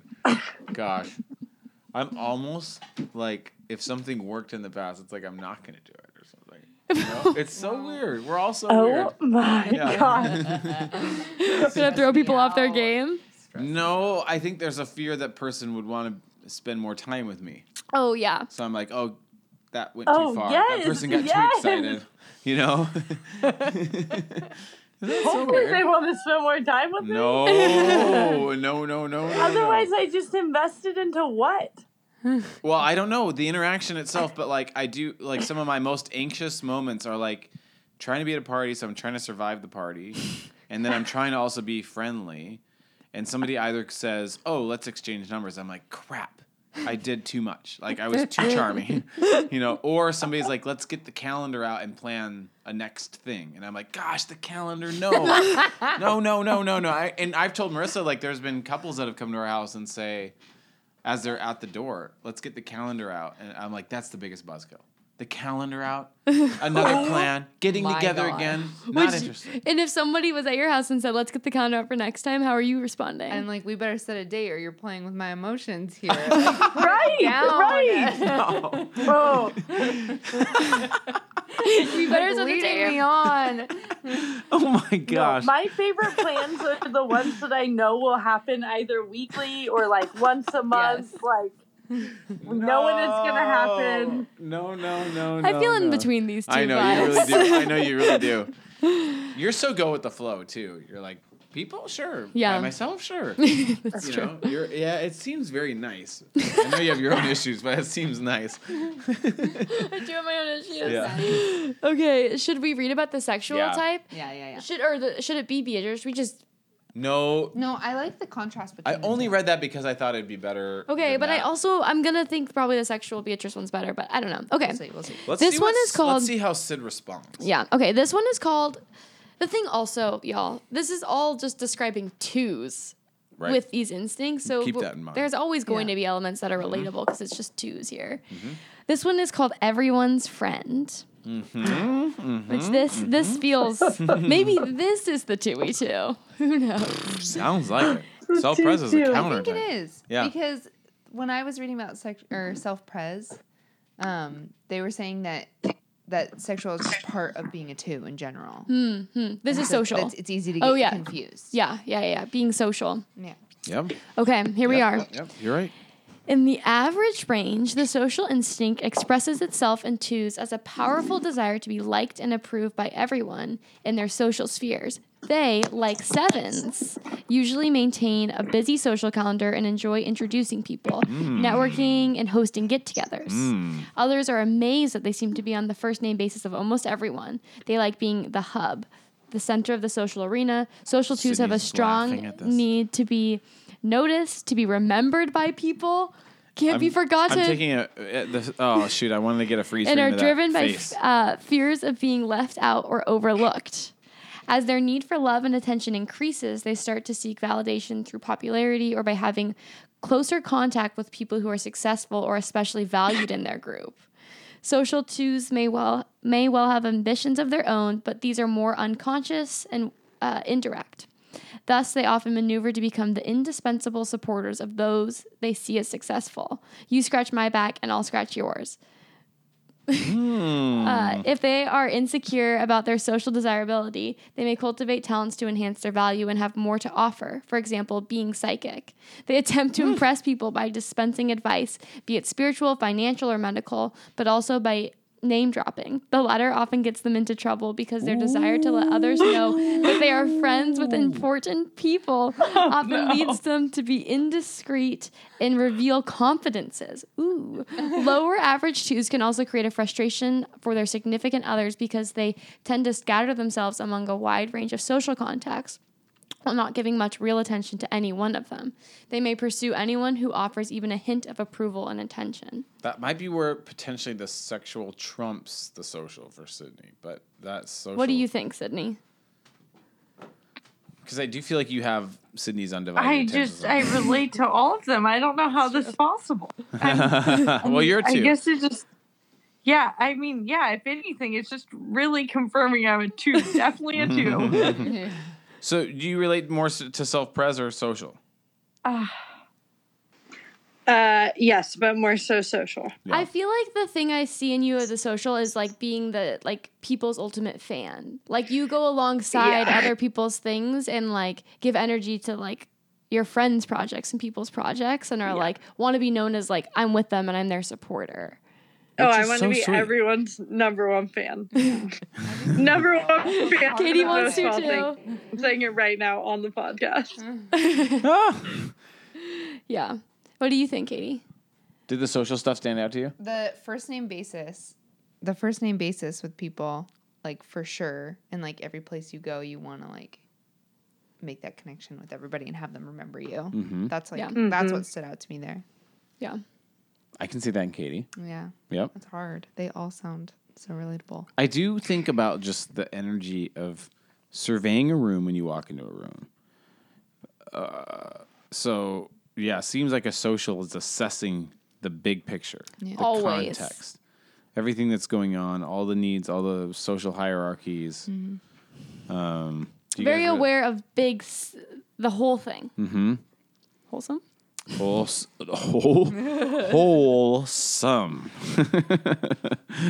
Whole, everybody. I mean, do you guys maybe as 2s, and I'm really trying to start to try to teach myself to think this way. Like if you think about that 2 energy being channeled through the social variant, it maybe a social 5, as I've heard about social 5s, are really assessing the knowledge holders. Like they're looking in the room like who's the smartest, who has the most knowledge, who's the most powerful, how can I make sure I position myself to hear from them, align myself so that they value me. It seems like a 2 would take that social energy and say, where are the biggest needs in this room, you know, and sort of have a superpower of like assessing the needs in the room, you know. Do you guys relate to that? Yeah, but even more so, the needs in the room comes down for me to the person who like is either being left out or needs to like have a certain conversation. So I go there. I don't address often the whole room. I go to the individual. So that's where I think I'm probably stacked differently. I think this one's interesting. This is the one like I feel like it's more of like enjoys introducing people. Like this social variant seems to be like wants to be the one that is seen by everyone and noticed by everyone, and everybody has like a point of connection with them and wants to be in a room and have something with everyone. They care about all the individuals. Sydney's nodding her head aggressively at that. Yeah. Because I'm thinking I would want to like introduce a bunch of people to each other, so then it's like, oh, Sydney like introduced us. But I wouldn't necessarily want to be stuck just talking to one person because then I'm losing time, like, to connect with more people. Yeah. Wow. So maybe Sydney's social first, you know. Well, Here we go. Shall I read the section? Here we go. Here we go. This one is called Craving. I know. Here, I'm going to resonate. We already know. I'm going to resonate. Sydney would resonate with anything we read about any Enneagram. What is your need? What do you need me to be? Oh, goodness. Okay. Craving intimacy. In the average range, sexual twos are the true intimacy junkies of the Enneagram. Oh, boy. Yeah, that resonates. Already got me. They are driven to get closer to others, both emotionally and physically. Sexual twos like to win over people who are attractive to them, especially if these people present as a challenge or seem initially uninterested. If social twos I'm going to reread. If social twos want to be everybody's friend, sexual twos want to be one person's best friend. They focus on a few individuals and like to see themselves as a friend's number one intimate. Sydney is having the biggest reaction to this. Very big reactions. So this one may be resonating. If social twos, here we go. Sexual twos enjoy private time with the other, sharing secrets and talking about the relationship. They like to learn about whatever subjects are valued by their partner, and they may even do research into them in order to be closer. Wow, I've been listening to Sinatra recordings for the 40s too. That's the example. this is so good. This is so good because real. Macy and Sydney are dating, and so this is a different energy to have in this recording. I'm literally reading this. Here we are. Oh, I'll read wow. one more paragraph, and then we can have responses. Okay. The word seductive has often been associated with twos in general, but it would most likely appeal to the sexual two. All 9 types can be seductive in their way. Sexual twos seduce primarily by giving the other lots of attention. They offer to talk about the other's problems in order to draw them closer. Woo. Here we are. Overt sexual activity can also be a part of the picture, though it is not always conscious. Should we end it there, or should I keep going? You've given us a lot to Sydney? work with. We've got a lot. We've got a lot. Sid. What are your hot takes on that one, Sydney? The reaction is so big, I don't even know. Oh, poor connection. We can hear you. wow. We can hear you. We can hear you. Can you hear us? Yeah. I'm trying to think of, like, if I could It's like think of... it's like she just got done spinning around in circles. Yeah, basically, Woo. yes. Well, yeah. Yeah, I think it maybe would have been such a big reaction if Scott was reading it because Macy was the one Yeah, reading it. I was like, true. Oh, Wow, that's a big mood. It felt very resonating. Yeah. For how I experience you. Oh, Sydney's she's frozen. so frozen. And this Sid is I'm gonna try frozen. to take a picture of this because it's a great. It's a great. Oh, she is. That's a good picture too. Okay. Yeah. Is there a hyper focus on a significant other, Sydney? Frozen. Frozen. Frozen. Oh. If you change the alignment of the screen, that might help our connection. Okay, I got it to She's 57, so Okay. here we go. Okay. We're going to try the good chair again. Okay, we're back at the good chair. A hyper focus on seducing the significant other. Yes. Yes or no? Check. I mean, in terms of Sid and I's relationship, it literally named it. Sexual twos like to win over people who are attracted to them, especially if these people present a challenge or seem initially uninterested. That is our entire situation. That is our entire situation. Yeah. Wow. Yeah. Seduced Yep. by the two. Sydney's having big thoughts and feelings about this one. Now, Katie, do you feel, in terms of the stacking, is there any of those 3 that you feel is third in your mind? I'm so, I don't know. Now I'm like leaning even more towards the other ones than I'm pretty sure I'm self-preservation, but Okay. also like the one, like I was saying, I've always had like one like really close friend. When I'm at an event, I like to have a buddy with me, you know, like. Yeah, honestly, as I listened to these, my initial fresh take on Katie, personally, is social blind. Yeah, I might be. Which is a Interesting. crazy thing to say because I'm Well, social because blind. it's twos. It doesn't mean we can't be social. Scott defending the social you know what I'm line. saying? I know, that's me. Yeah. Yeah, but Which is funny because I work with like groups of students, you yeah, know. and but I all do, that, I so do, it's so interesting. I would say this for Katie, and for me probably too. But like, there is a sense, and maybe this is a better way to describe it. It's not blind. It's almost like not caring. Ooh. If you're being overly silly or overly cutesy or overly sexual in terms of these variants, and people are like, "What? That's weird." You're like, "I don't care." I don't care. Yeah, and I think that's the I got social- bigger things to do. Yeah, There's a yeah. one-on-one connection I got going over here. Yeah, Like, that's exactly it. I think that's I think exactly you're it. I right. think. Yeah. I think you're right. Yeah, that makes sense. Whereas I see this energy from Macy in particular of like, I've got to be respected by this group, this institution, these people. I've got to make sure I position myself. And I'm like, that is a range of thoughts and considerations that I don't think about. I'm like always, in terms of a gathering, even if I'm having good one-to-one with someone, I'm always looking around and thinking about how is everybody else doing? What do they have? What's happening between And that's them? an amazing, I mean, all these things are amazing. And that's a nice thing to have, you know? Maybe. Yeah, maybe.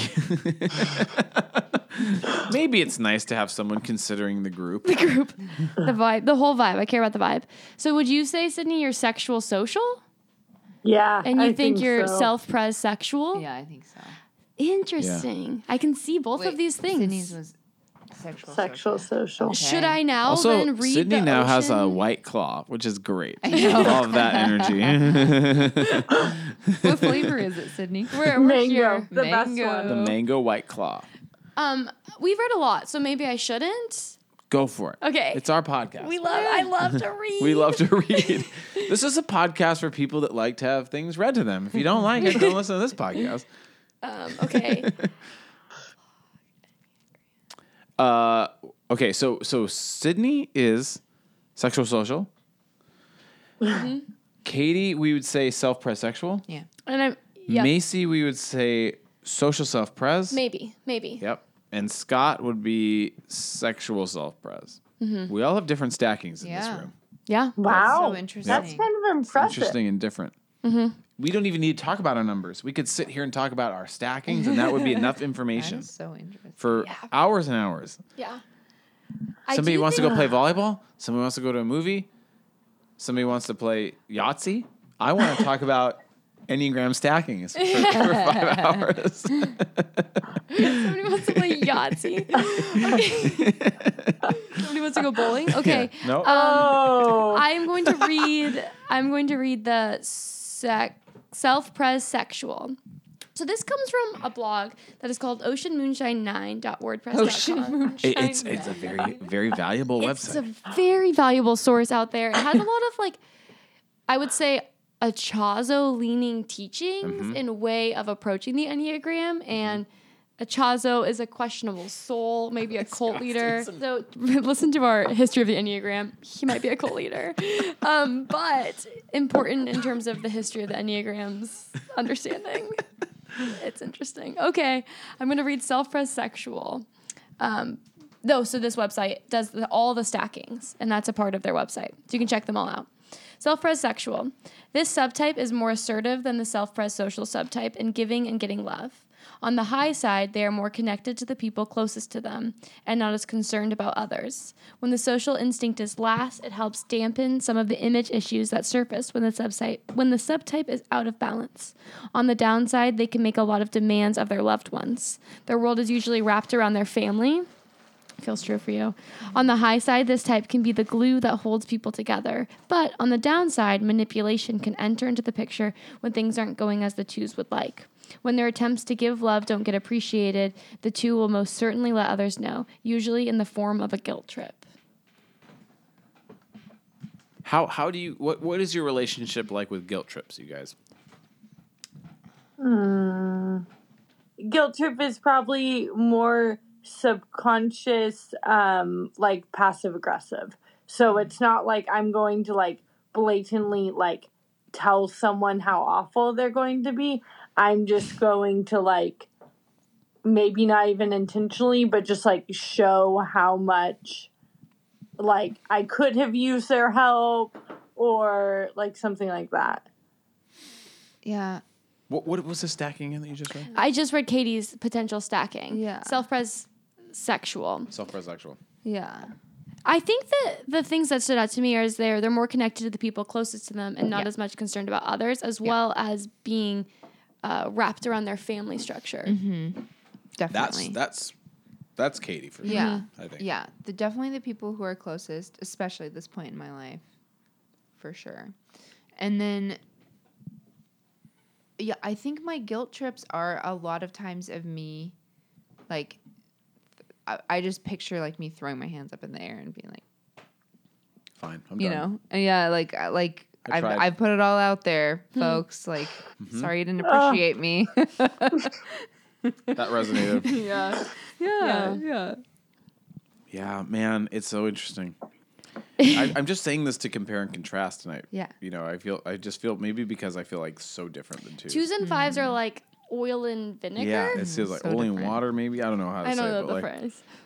yeah, I would never want to think that I would get myself into a position where there would be the need for a guilt trip. And again, that's problematic in and of Yeah. itself. But like, I haven't helped you enough to the point where I would need to guilt trip you because I only do things that I want to do.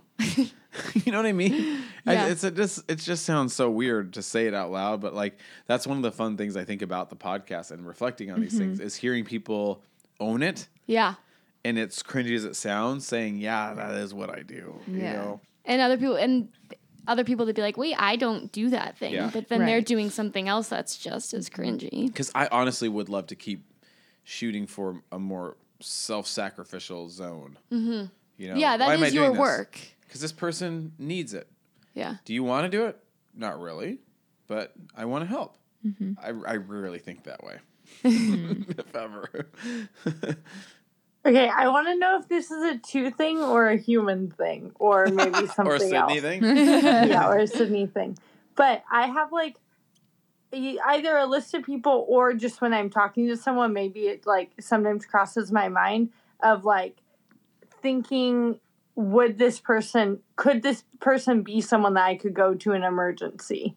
And I think that's when I would go to the guilt trip if someone that I had put on that list and like trusted, whether or not we had like a verbal agreement, Sydney was like, oh yeah, I could call them an emergency. If they didn't come through in that setting, then I would like probably have a guilt trip.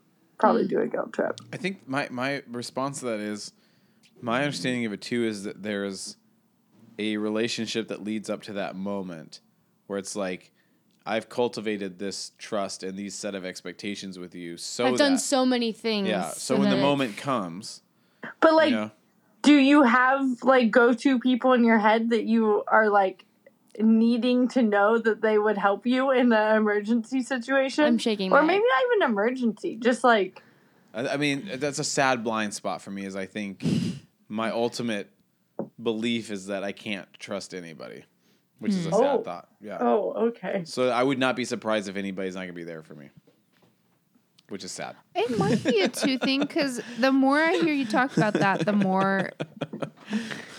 Sorry. Oh my god. We're gonna laugh about that sadness. The more I think of like,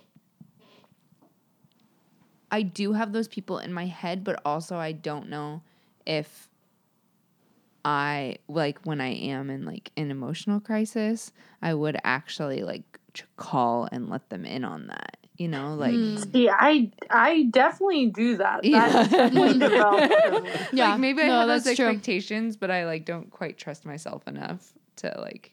Not that I don't even trust them. I think this might be the social thing. Like Sid, Yeah. you have a high social energy. You Yeah. do care, I think, probably in comparison to Katie, more about your greater, like the way people see you, maybe. Yeah, yeah. And whatever was just read about caring more about like a select few people, I think that I have more, and I think we talked about this earlier, like a community. I definitely care about the community. Yeah. Like, I care about meeting the needs of the people I don't know. I care about meeting the need of the lady at the grocery store that like can't find the item. No, like, no. I want to No, be no, that no. person. No. That's great. I think this is like the second or third time I've talked about the grocery store. The on grocery store. I mean, I don't even want to see people I know at the Oh, I grocery don't. store. Oh no, I don't want to necessarily see people I know. I don't really But want you to do do wanna small chat. befriend I the want to clerk. help people. No. Don't I want any interaction. I picture Sydney just walking around looking for people who need like Look to find lost. the detergent. The Like possibilities maybe, are yeah. endless. I mean, when they did the extroverted episode, I was talking about how like when I needed more like people in my life, I'd just go to the grocery store just for like one item. I do that too, though. No, but When I go on walks, I walk through areas that I know lots of people are going to be in. Just to Yes, feel like I'm not by myself. clapping. Yes. Marissa, my wife, said that to me when we dropped our kids off at youth group one night. I was like, instantly in the mood of like, we go home now. We drive home. We drove. And Marissa goes, after being married for like 17 years, let's just walk up and down the Ave and see who we run into. And I'm like, what? And it was this weird moment where she was like, well, that's what I want to do. And I was like, I don't want to do that. And I'm actually going to go home now. And Marissa was like, well, I am going to walk up and down the Ave. Good for Marissa, by the way. And I went home, came back and picked up my kid and Marissa, and she indeed had run into several people and had stories. I was like, glad I didn't do that. She indeed did. That sounds so fun. Yeah, so fun. I don't want to run into anybody spontaneously. That's a terrible situation for me. There's a very kinda select hard for few me, where I too. would be okay. Yeah. Self-press. Yeah. That might be a Seattle thing. Could be a Seattle thing. Is it a human thing? Is it a Seattle thing? Is it a variance thing? Oh, wait, I just said that I liked it, and I am not in Seattle. Well, yeah. Is it a Orangevale thing? We just announced that. Okay, should I read the sexual social subtype at this point? Is this Sydney This is theoretically? Sydney theoretically, Everybody, if you're yeah. listening to this episode, we have a person on our podcast named Sydney, and this may be her. Okay. Sexual social. This subtype shares most of the same issues with the sexual self-pres subtype. So we didn't read that. The flirtatiousness, the jealousy, and the intense focus on others. They differ in that they give their attention to more people. They actually have a softer presentation than the fiery, intense sexual self-pres. This subtype has a lot of charisma. On the high side, they can be a role model for acceptance and caring. Their love can spread to all of humanity. The downside can be similar to that of the sexual self-pres, but the secondary social instinct brings the issue of pride more into focus as well. The sexual social, like the social sexual, tend to consider their presence to be their gift. They can be wonderful friends just like the social sexual, the difference being that their relationships are taken more seriously once they've moved beyond the early stages. They may not work as hard in those early stages as the social sexual will, but at some point when the relationship becomes more intimate, the sexual variant issues get triggered. With the social sexual, the issues and dysfunction are more apparent before the intimacy even begins. She could be social sexual. Maybe. I don't know. This felt... Did what that do you feel think? real? Yeah, I mean, I read this earlier today, too. I feel like this is the first time we've really talked about jealousy, and I'm definitely a jealous person. It's like my least favorite thing about myself. Dang, I love the honesty. I'm also jealous. Envious would probably be a better word, but yeah. Yes is a better word for me too. Ah, yes. It all manifests differently for all of us, probably. Yeah. You can have a whole episode on jealousy. Write it down in the notes. We could have an episode on jealousy. That would be interesting. It really would. Yeah, that would be. How does it play out for you, Sydney? How Jealousy. Um. With loved ones, with people, Oh gosh. with your Enneagram type. I feel like something just really went over my head, but that's fine. No, I'm just laughing at Scott's way he asked the question. Jealousy of like, I don't even, maybe jealousy isn't an all-encompassing word enough, but like not being invited to something, or if someone like, oh gosh, man, it's so easy to just go really dark really fast. But like, if someone is noticing something else in someone that I think I have the same trait, Oh. Ooh. and that's being acknowledged in someone else, I get really jealous. Like, why am I not being called loving? Why am I not like being recognized for this? Like, why can this person only see other people doing this and not me? That's probably the highest level of jealousy for me. Yeah. Why am I not being recognized Insane. and someone else is?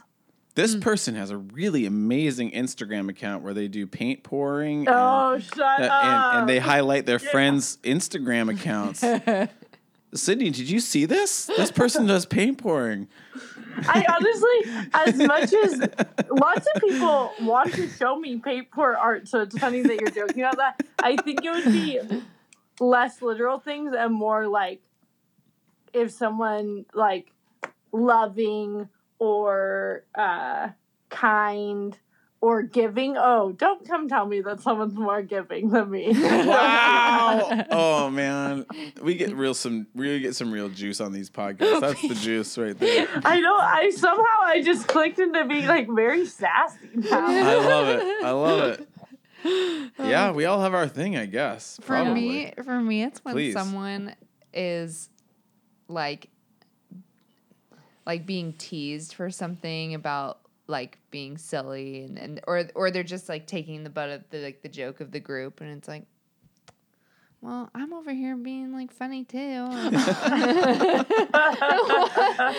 come on, guys. I got my own shtick happening. Don't see this. Oh, that's interesting. Work for me, but it works for them. Like, yeah. That type of humor works for them. Doesn't work for me. It's needing that the jealousy thing is interesting because it's needing people to see you. Yeah. This is the Two's thing of not being forgotten and being seen. Oh, please don't forget me. Do you have something that you feel like if somebody gets acknowledged for something that you think is a forte of yours? I'm talking to Macy. Everybody. No, I think I get this is probably real shit. I get like real superior vibes of like they don't see. I know that I might be better at this and they can't see, and I'm like I hold that in myself as like probably a point of pride. I can of course have other things, but I don't like not getting invited to things. It rarely stirs up jealousy in me, and like. Not being included or not like I don't need very I don't know. Yeah, I don't know. That doesn't bring up something in me. But I think envy does feel like a better word for me because it's more of like longing for like a life or a way or a thing that somebody else has. That feels more thing. That's like what I would get jealous about. But I'm not like looking for attention. Like it's not an attention thing. It's more of a me wrapped in my own singular longing for something else. I relate to this idea of like superior vibes. Like if I was in a room and somebody was like, oh, here's this person over here. They know about the Enneagram. Tell us about the Enneagram. And I'm sitting in the corner being like, all right, let's hear it. And then they start talking. I'm like, great, everybody. Have fun with this information.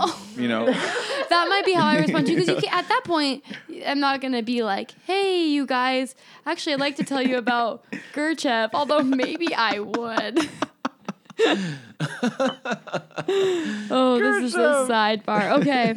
Meanwhile, I'm like, no one's teasing me right now. No one's teasing me. I want to be teased. Is teasing really the thing? It's attention. Yeah, it's attention. That's a kid thing. That is. Oh, I do not want to be teased. Like maybe like one or two jokes, and then I'm like, okay, tell me something nice about me now. Remind me that you love me. Wow. Yeah. No, Sid, you don't like to have like a joke made about you. No. No, that hits a spot. That's an interesting thing too, right? Yeah.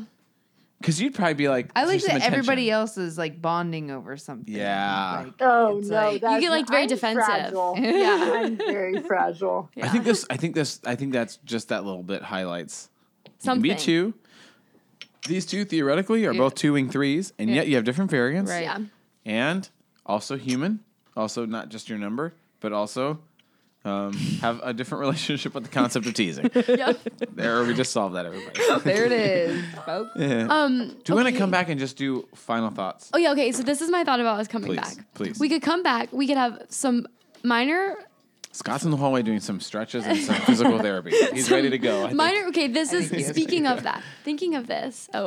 We could do a quick minor like yoga. Yeah, I would love to discussion. talk about That could be yoga. our wrapping up thoughts Because both of them it's conspicuous. both are very into yoga. Wow. So a tiny thing about that and maybe what it's meant for you and like your personal journey, and then that could be it. Or you could give some minor just words of encouragement for other twos out there if you wanted to. Yeah. Because I think that's always a sweet thing. Willing? Yeah. Is it time to go? No, we can Willing. talk about yoga. Scott Strong needs to wait for a few minutes. We'll have while a we quick finish up. closing thing when we come back. When we come back, we're going to close up, everybody. Here we go when we come back.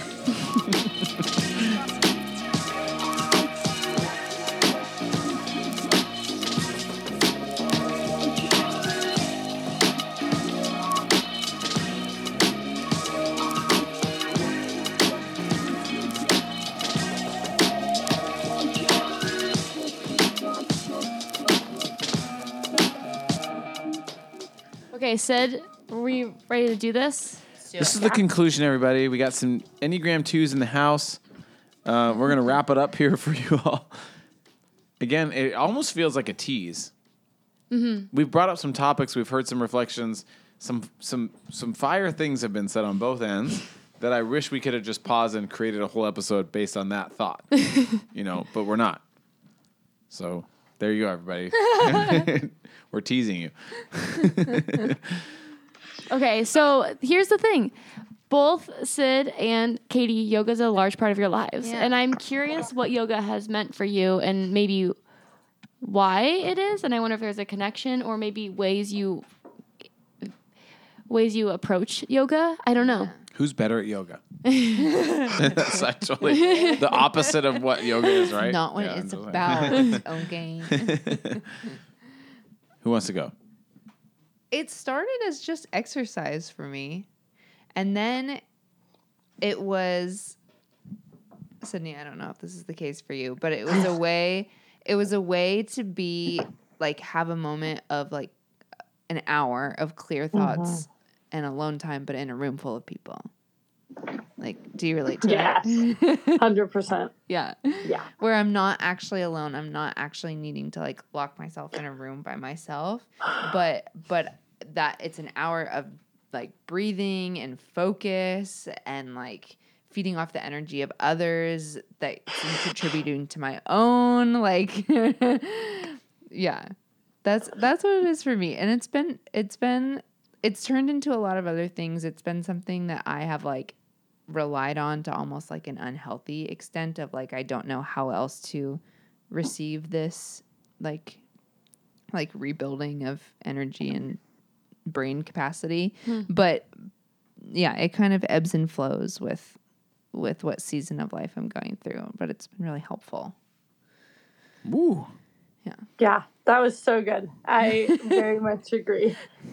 We touched on this earlier, but I started doing hot yoga in 2013, and then a year or so after that was when I was at my most anxious state, and when I like didn't feel like I could go to yoga because I couldn't turn my phone off for an hour in case someone needed me. Yeah. So that was like the low point. So now being able, especially like in the last few months, I've added an extra challenge of if I carpool to yoga, leaving my phone at home. So that's like extra time to take for myself. So that's just like a whole thing surrounding yoga. But I definitely agree with what you said about energy being in the room, because sometimes like my needs aren't being met if I'm 100% alone, especially if I'm in a vulnerable state, because then I'll just fall asleep and then I'm not processing things anyway. So I know I'm talking about sleep a lot, but I mean, it's like one of the biggest battles that I've fought. So yoga is this place that I can go and connect to others and not like necessarily meet anyone else's need, but also be a part of a community and an energy. And now in the last few months, there's like, I think 4 different types of yoga that I do on a monthly basis that are like all very different and have different energies and vibes. Totally. It means so much to me. Totally. Yeah. Have you both of you found community through yoga? Yeah. Yeah. Have you, Sydney? Yeah. Oh yeah. I did for years. I like would just go and kind of recognize people, but then in 2017, I don't know, like 2 years ago, I did a 30-day challenge, and then I met a ton of people, and then I recently just did another one. Wait, what studio do you go to? Wait, what? What studio do you go to? Well, I'm in Sacramento. No, is it a Core Power studio though? No. Because they do 30-day challenges. It's a chain in Sacramento. Gotcha. It's called Zuda. Ooh, fancy. But and now I'm thinking, because when I just said that, I have like 3 different like I have one that's my studio, but then I have one other one that I go to on Saturdays, and then I just got by to go to one at someone's house once a week. No. Love it. Yeah. here for all. Do you have multiple studios, Katie? Not for yoga. Yeah. One for well, there's different locations. It's like there's my favorite different teachers at different locations too. I'd say that the teachers are the biggest part of my community, other than like friends that I either meet there or like Scott will come with me or my sister will come with me or my mom or someone. Yeah, it's a bonding thing. Yeah, for sure. It's my favorite when I know someone in the class. It's like it's because it's still time by myself technically, but also like my favorite people are there too. Yeah. And like there's no way to like actually explain an experience you have in yoga, and so I feel like this like sense of like extreme bonding when you were both like, oh, like we did, like last night I was in a yin class that was 7 people, and the teacher must have really felt this vibe too, because Steph was just going on and on about like these 7 people and we're not using our phones and we're bonding, and I was like, yes, this community. Yes. And then after that 3 of us went grocery shopping, so then I was really what? What? No. The best. No. Never. Oh my It will never happen. goodness. It will never happen. The best. Okay, so we're now really truly wrapping up, I think. We like to sometimes do like some words of encouragement or advice or words to twos, like a 2 to 2s vibes. 2s to 2s. Yes. And one thing, yep.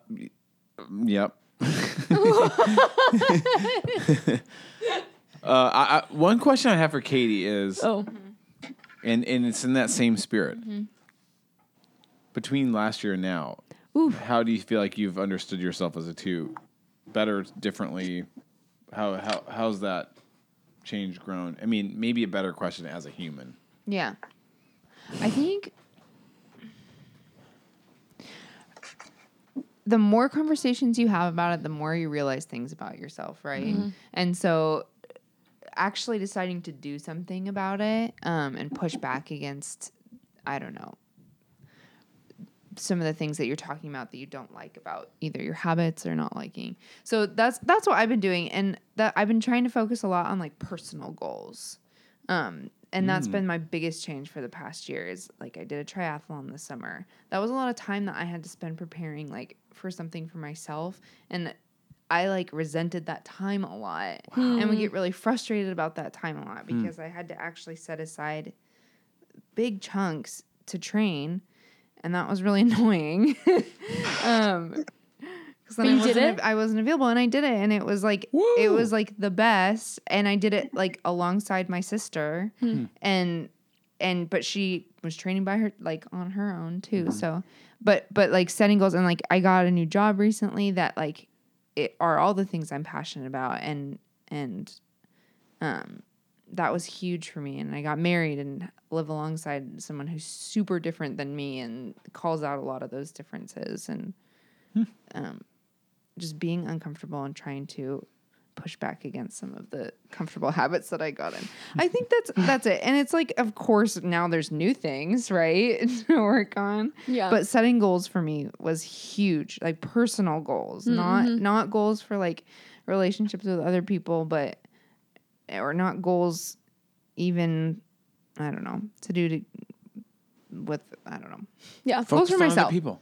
Yeah, goals for yourself. Yep. That makes a lot of sense. And like being a 3-wing, of course, is helpful with that because then I actually want to accomplish. You know, once you say something out loud that you have a goal, then it's like, well, gotta accomplish. Yeah, this crew right here in this room all has some access to some 3-ness. Got it. It's a We little got it. intimidating, honestly. Yeah. To be I honest. think it makes sense to be intimidated. Yeah. I really have some goals of doing this. Some power. Sid, I guess, how would I phrase that question for Sid? It's not like a year in review, but like, What have you been working on? I don't know. yeah, how I guess I would say how is just in the last few weeks some sort of knowledge about being a 2 been helpful for you? So what Katie was just saying about having like personal goals that are just for you, and I think this was before I knew I was a 2, so like probably actually starting in January, I just like got some awareness that I needed to like focus on myself, and it's nice because there's a paper right next to me right now, so I was able to glance at it. But I wrote out this whole list of like, this sounds so weird spoken out loud, but like solo date ideas. So like things that like I would do for myself to meet my own needs. So like, I made a big reaction to this earlier, but I love bowling and people don't love going bowling. So like, it's okay for me to just Very go bowling. niche. Like I can meet that need for myself and still like really enjoy it. Going on walks alone. Can't make this up. Spending less time on my phone, or just like if there is something that I want to read, just putting my phone on airplane. So like I'm doing what I want and not just constantly being available to people have been big things. Yeah. And finding out what I enjoy doing without the influence of someone else. Oof. Woo. Big thoughts. Will we end this episode with the 2 song? Ooh, we could. Or we could end it with some kind of like something Spinell. different and not, Is there a song? someday somewhere. No, spoiler. Oh, it's just a song. Yeah. But I don't know. We can think about That'd it. be fun. Scott and I are secretly wanting Spinell to be also. Spinell's I wish here we in could the interview room. Spinell. Saying the name is a spoiler, Oh, folks. don't You say that. guys. If we could interview Spinell, holy cow, Could you that'd be imagine the best Spinell Enneagram. walking in? Yeah. It'd be a huge like accomplishment getting Spinell in the room. Oh, we landed Spinell this interview this week, everybody. What are we talking about? I don't know. I'd say for my own Oh, mind. are you gonna give advice to twos? An affirmation advice. I'm going off the top of my head here. The dome. The top of the dome. I would say thank you to twos for teaching me and setting the right bar, the right tone for me personally. Like I do know that I'm supposed to theoretically be going to 8 in health, but I honestly feel like personally, if I were to choose the place I was supposed to be going to in health, it'd probably be 2. I don't know what that means. It's interesting that my wife and my kids experience me as 8-like oftentimes, and they don't like that. So I don't know. Like for me to live a life that is actually genuinely others focused and others centric seems like a good task for me. So I guess I would just affirm that 2s are so inspirational in that sense. Yeah. But I would say for 2s, maybe as a 5 whose gift is emotional non-attachment, as Chris Hewart says, not unattached, non-attached. I think there is a good long form clarifying thought about the difference between those 2 things. But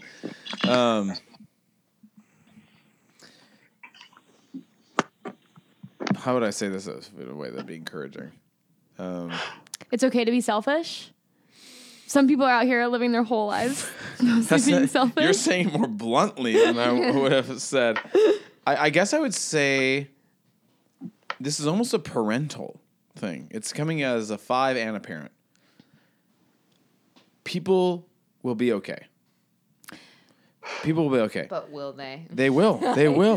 They Yeah. will. And that's the so thing. hard to believe. I know.